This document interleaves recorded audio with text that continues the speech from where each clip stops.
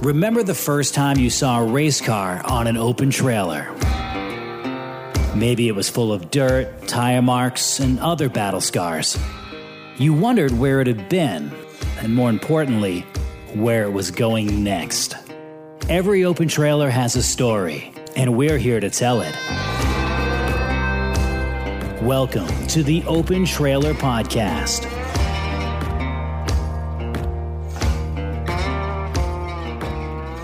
On today's edition of the Open Trailer Podcast, it's stage number 2 of my visit with the Alexander family. We pick up in the late 80s, where Bob's career starts to wind down, and why that happened. The third generation of the family, Wyatt, his driving becomes the family's focal point. Wyatt moves south, makes some famous friends, and then decides to move back to Maine. And his reasoning for moving back to this state speaks a ton to his character. Can't wait for him to roll that story out to you. And while every guest on the Open Trailer Podcast shares a love of racing, all 4 of us in this particular conversation share a love of country music, specifically what is considered classic country music. And yes, I'm using air quotations. You can't see, it's audio, but just use your imagination. Your support of the Open Trailer Podcast directly benefits Maine Vintage Race Car Association. Check us out at mainvintagerace.org. That's mainvintagerace.org. You can become a member for less than $2 a month. There are different tiers to membership. The best way to help this podcast grow is to rate and review. It's the algorithms. We don't make them, we just have to follow them. So 5 stars, reviews, they really make the world go around and make this thing sing. So let's dig in. Stage number 2 of the Alexander family on the Open Trailer Podcast. Enjoy.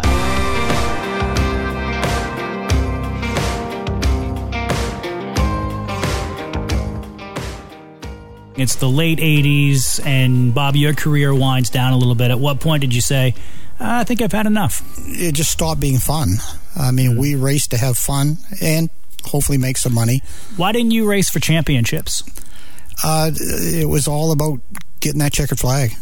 Going to a banquet and standing up and getting a trophy just didn't have much value to me. It was all about the thrill of victory, that adrenaline rush of instant gratification. Exactly. Which I think it's interesting that you bring up the fact that you wouldn't want to, really standing at a banquet really doesn't appeal to you. Yet when you're named to the Maine Motorsports Hall of Fame in 2014, what was that announcement like, that phone call? It was overwhelming. It was unexpected. My son Brett and some other people had put that together without my knowledge. And when I got the call from Andy Kuzak saying that I was one of the inductees, so I was just blown away. Yeah. What was that night like? Awesome. One of the best nights of my life to know, to get that recognition that this is why we did what we did. And I hadn't kept track of wins or anything like that, and I got credit for improving racing due to the technical innovations that I had made. That they say all boats rise on the same tide. So when one car is a little bit faster, everyone else has to catch up, and that's probably the biggest part of my success. I think wasn't so much I was a better driver, is the fact that I could build a better car. So a gentleman came along who just had all kinds of money and decided he wanted a race team. And so he looked at the car and he said, I need a car for my son. He wants to get into racing. I said, well, yeah, this is for sale, and told him all about it and the price and everything. Well, how about the truck and trailer? Can you do a whole package? Oh, yes, I can. So I said, well, yeah, let me figure out how much that would be. And I told him. He said, well, can you take a check tomorrow? And I told him that would be fine. Did this happen on Earth?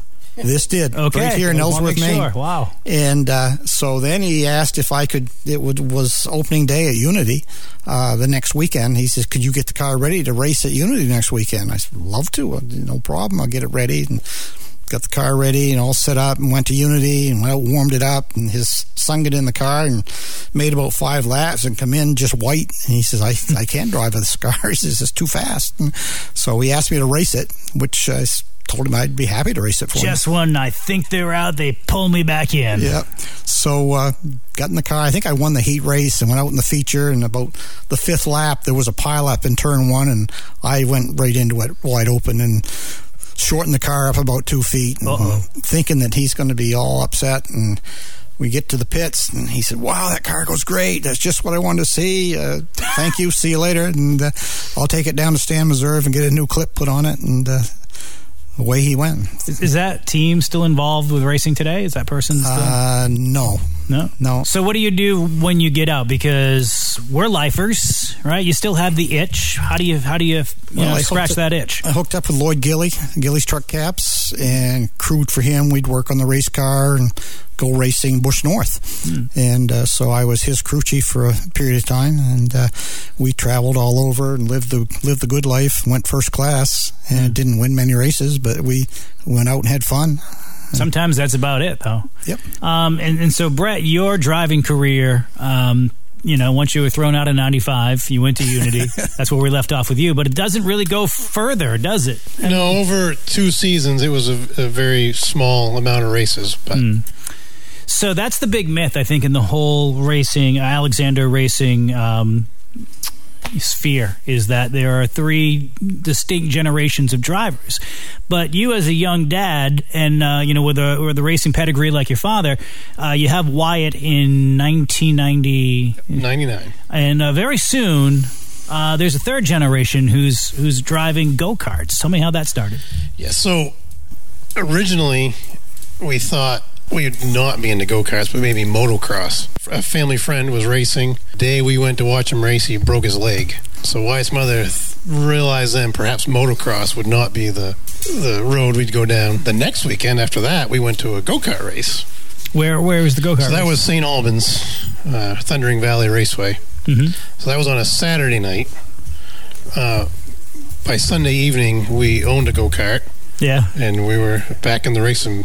Who did you buy a go-kart from? So actually, ironically, it was one of Wyatt's schoolmates. Their family had raced go-karts a little bit. The Mahons here in Ellsworth, and they were getting out of it. So how much were you able to use your racing prowess or your racing knowledge and move it into go-karts? Yeah, it was huge. It just seems like that's something you could engineer. Yes, I mean, the setup on a go-kart is quite a bit different than what you do on a late model or a pro stock, but taking care of the tires and chassis alignment and weight placement, things like that, and all the little tricks you learn to make a go-kart go fast would apply. So, let's get Wyatt on here. What is your first racing memory? So my first racing memory is in the parking lot of Hancock County Technical Center, which is the Voke school here in town. Gramp was a teacher there at the time, and not long after we got the go-kart, they put some cones up in the back parking lot there. So we have Snap-on, we have engineering, and I didn't realize you were a school teacher. I did. I taught in the vocational center for about 9 years as an automotive and diesel. Pretty much done everything. Yeah. He's been retired 4 or 5 times. Yeah. And he deserves an engineering degree, like, by default. But like an honorary one? Honorary, thank you. Yeah, honorary engineering degrees. Yeah. So you get into racing, and immediately, you're hooked. What did you know about your family, or are you too young to know anything? You just know that you did it. At what point do you realize that Gramps is he's won 100 races, your dad fails tech, and that's about it? Yeah. No concept of one, like nothing really sentimental at that point. When do you start to realize that you're in a major racing family? When my dad wouldn't let me keep the 24 that was on the go-kart, because I was a huge Jeff Gordon fan. Oh. And it had to be a 96, and I was like, I don't really understand why that's a problem. How long did you run the 24? None. Like, it was zero. It wasn't going to happen. You wanted it to be a 24, and it didn't happen. What kind of young man was Wyatt when he was? He was very athletic, but he was not real aggressive. That was a big challenge. Because the racing adage is that I can back you down, but I can't build you up. I can slow you down, but it's harder to speed you up. Very hard. So how did that work? It took us a few years, So what was it that you were most apprehensive of if you can remember those days? The same thing I am to this day, which is taking care of my equipment. My whole life, I've never been scared in a race car, hurting myself. Mm-hmm. That's just never even been a factor. But since I was a little kid, no matter what was my possession, I like to take care of my stuff. So that's pretty hard when you need to be aggressive. I didn't want to break it. I mean, that's the basics of it. I'm a little bit OCD when it comes to that stuff. I'm accused of certain things like that. So it's hard for me to be hard on my equipment. He's a lot OCD. He owns, still to this day, every single toy, Matchbox. So when he says he took care of his stuff, he saved everything he's ever had. I want to put a big hose on the whole OCD fire, because as someone who's accused of OCD, or someone who walks, no, I don't do it, but other people say, people like to walk around and say, I'm OCD. I'm like, no, there's an order of things, and some people do them and others don't. Right. The people that do them are not obsessive compulsive. That's they the right just way. do the order of things. It's just the way it's supposed to be. Yeah, I mean, that's how, whether it was a four-wheeler, things happen. I've definitely broken my share of stuff, broken a share of my dad's stuff. But when it comes down to it, I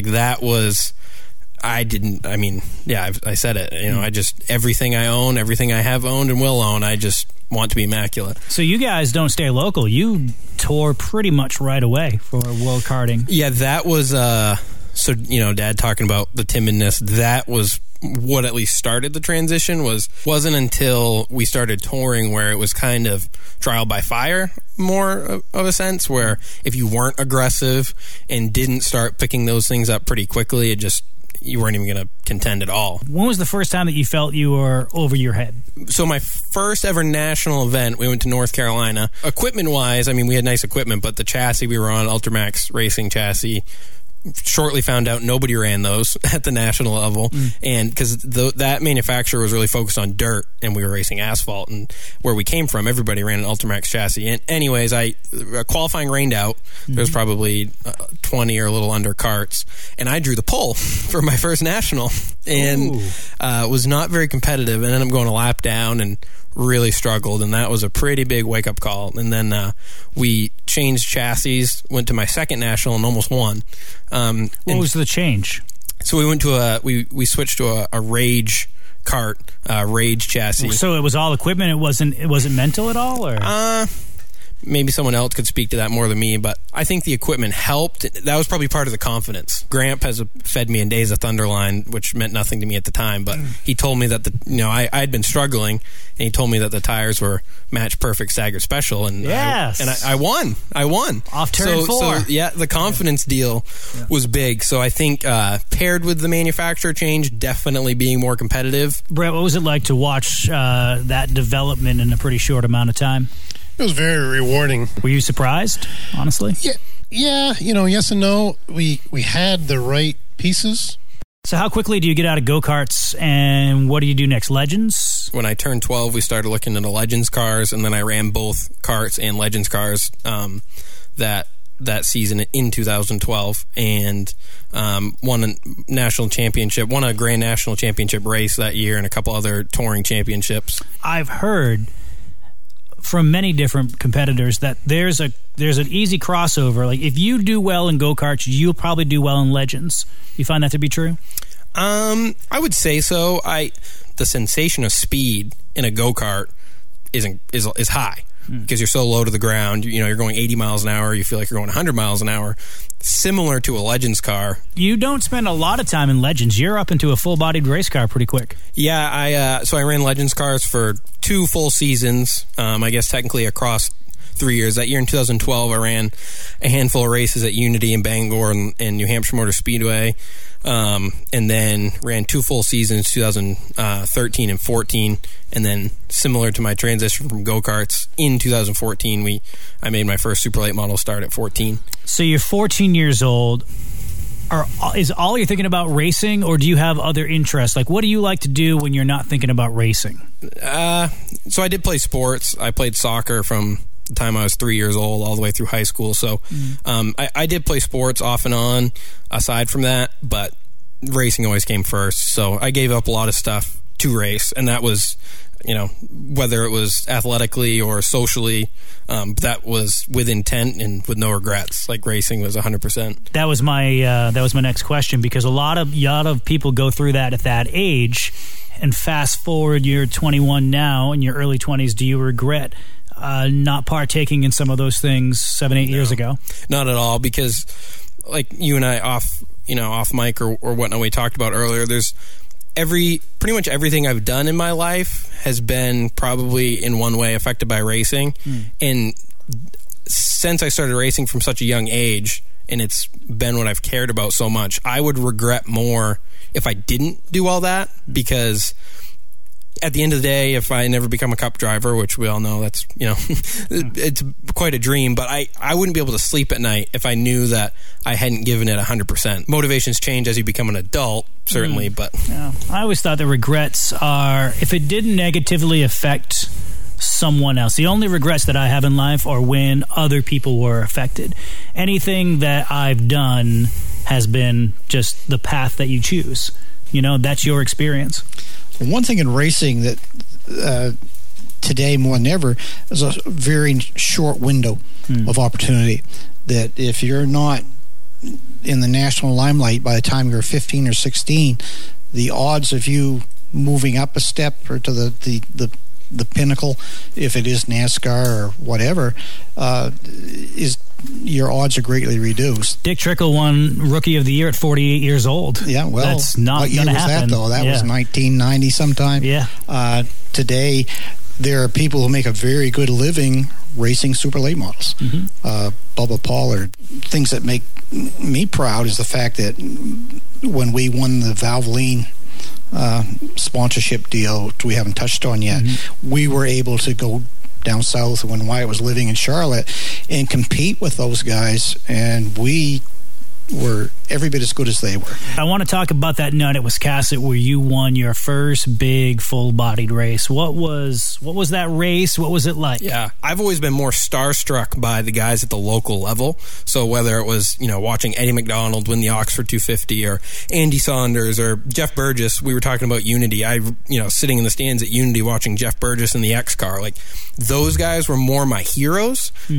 So I saw it's been more special for me to have success in a super late model because those are the guys that were really my heroes. So to win the Boss Hog, and for those who might be listening out of the state of Maine, that's named after Dave St. Clair, who's a fellow Maine Motorsports Hall of Famer, owned Wiscasset, ran Wiscasset, a legendary figure in this state. So, that's a big one. Yeah, it was a big deal, and just to win my first super late model race there at Wiscasset, I'd been to Wiscasset a lot, watched John Phippen race there, so it was really neat because I guess too, Wiscasset was the first place I really remember watching pro stocks and watching super late models and watching John Phippen race. So I think that was a big part of it for me that made it special. Who was it that you passed where you were like, man, I'm here?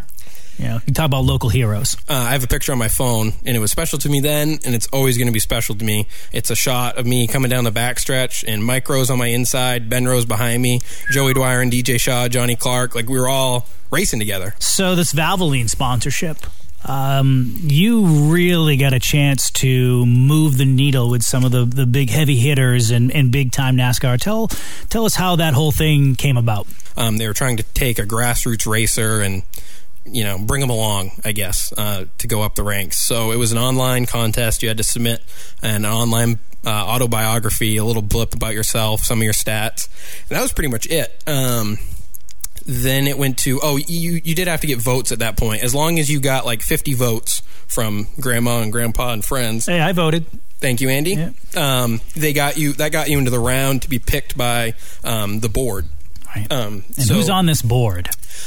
It was a relatively small group, but I know Ray Evernham, Rick Hendrick, some executives at Valvoline. Mark Martin was involved. Was Junior involved on this? I don't know if Dale Jr. was at that point, but it was, and then a lot of marketing people from Valvoline, of course, they're handling But still, don't take away from the names that a lot of racers know and respect. Certainly. So you're at what, 15, 16? I was 18 at this 18. point. I'd already moved to North Carolina, and I was actually, Dad was the one that egged me on that I should apply for it. And What were you doing in North Carolina? A lot of people, when they move from Maine to North Carolina, they go straight for racing. What did you go for? yeah, so I was going for college. I moved there with the intent of going to the University of North Carolina at Charlotte for a mechanical engineering major, which I did. Mechanical engineering. Yep. Right in the family. Yeah, that's right. So going for engineering there, and then working pretty much 3 jobs part-time. Where did you work? So I worked initially for Kyle Beatty Racing. They build, that's who helped us with our Legends car stuff. Then I at the same time worked for Dean Klattenberg. Have you ever had a regular job? Nope. Have any of you ever had a regular job? Yeah, I had a brief career at McDonald's. Yeah, see, that's the kind of stuff that I'm looking for, Brett. Some great work ethic. So Really? What era was this? Was this the, did you ever do a McRib? right in the middle of McRibs, actually. That was... Tell me, what is the secret to a McRib? Like, what is that? Mystery meat. Yeah, it was a frozen mystery meat and then this package of barbecue sauce. How long does it take you to assemble a McRib?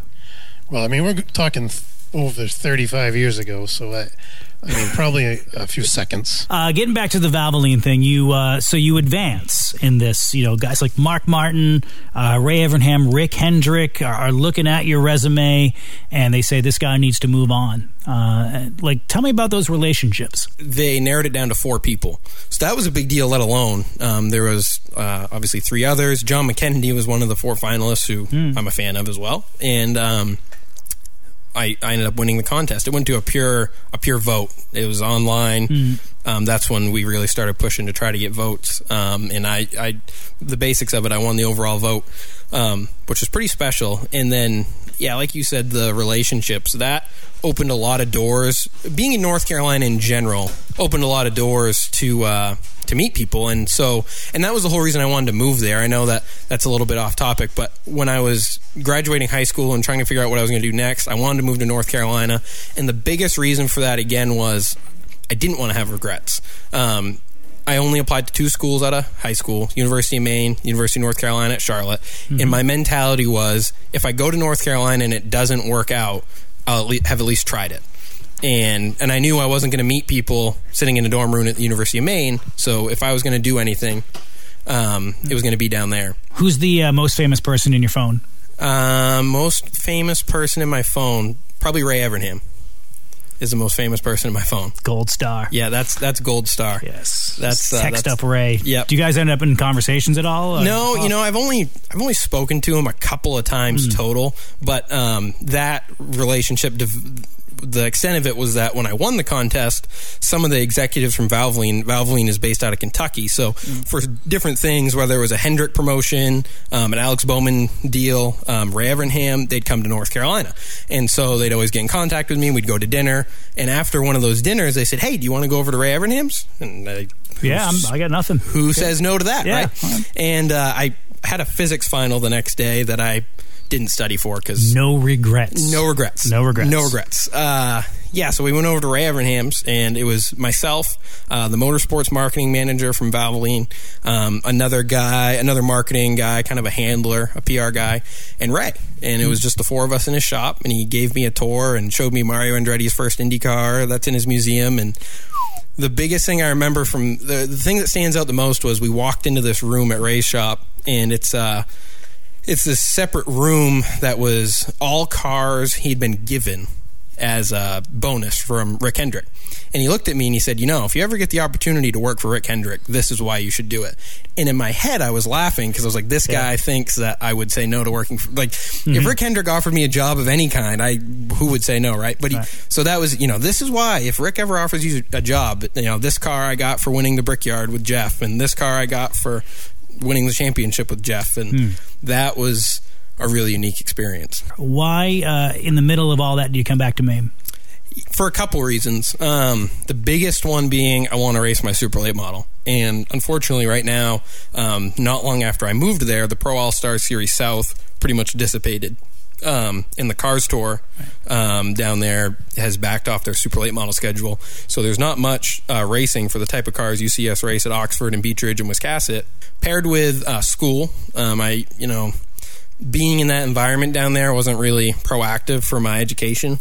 going all over the place down there to chase racing wasn't really helpful for school. There were weeks where I was at a racetrack 6 nights out of the week, and doesn't leave a lot of time for study. Who did you consult before moving back here? A lot of people, but most notably Austin Theriault, probably. I talked to Austin a lot about it. Of course, Dad and Gramp and others, but I talked to a lot of people down there. Dean Clattenburg, who I was working for and have a really good relationship with. Austin and I had lunch over it a couple times. Andy Seiss. What did he have to say? He supported it and basically told me, I had to do what I wanted to do. He understood that I probably wasn't on the track to be an Xfinity driver in 2 years. And so if I wanted, whatever I wanted to do that well, I needed to make the decisions that were going to make that happen. And for me, that's race a super late model. So he supported it a lot. He understood it. He was one of the ones that encouraged me to go down there and try it, and also encouraged me that if it's not working, you need to make a change. North Carolina, for racing people, is kind of like Disney World. And a lot of people go there, and a lot of people try it, and it doesn't work out for everybody. And for me, I don't think that it didn't not work out. It's just I wasn't maximizing what I wanted to maximize. It was super cool, but you can't always do things just because it's exciting and cool. You need results and you need things to back that up. So for me, that just wasn't the situation. Well, a good engineer knows that. Right. Exactly. So. Yeah, that was another element of it. Going to school at the University of North Carolina at Charlotte, my mindset going there was I want to get my engineering degree and become a crew chief or at the NASCAR level. And then there came a lot of, I don't know if I want to work in racing 60 hours a week because, I don't want to lose my passion for it. When you're doing something like that, it definitely alters how you feel about it.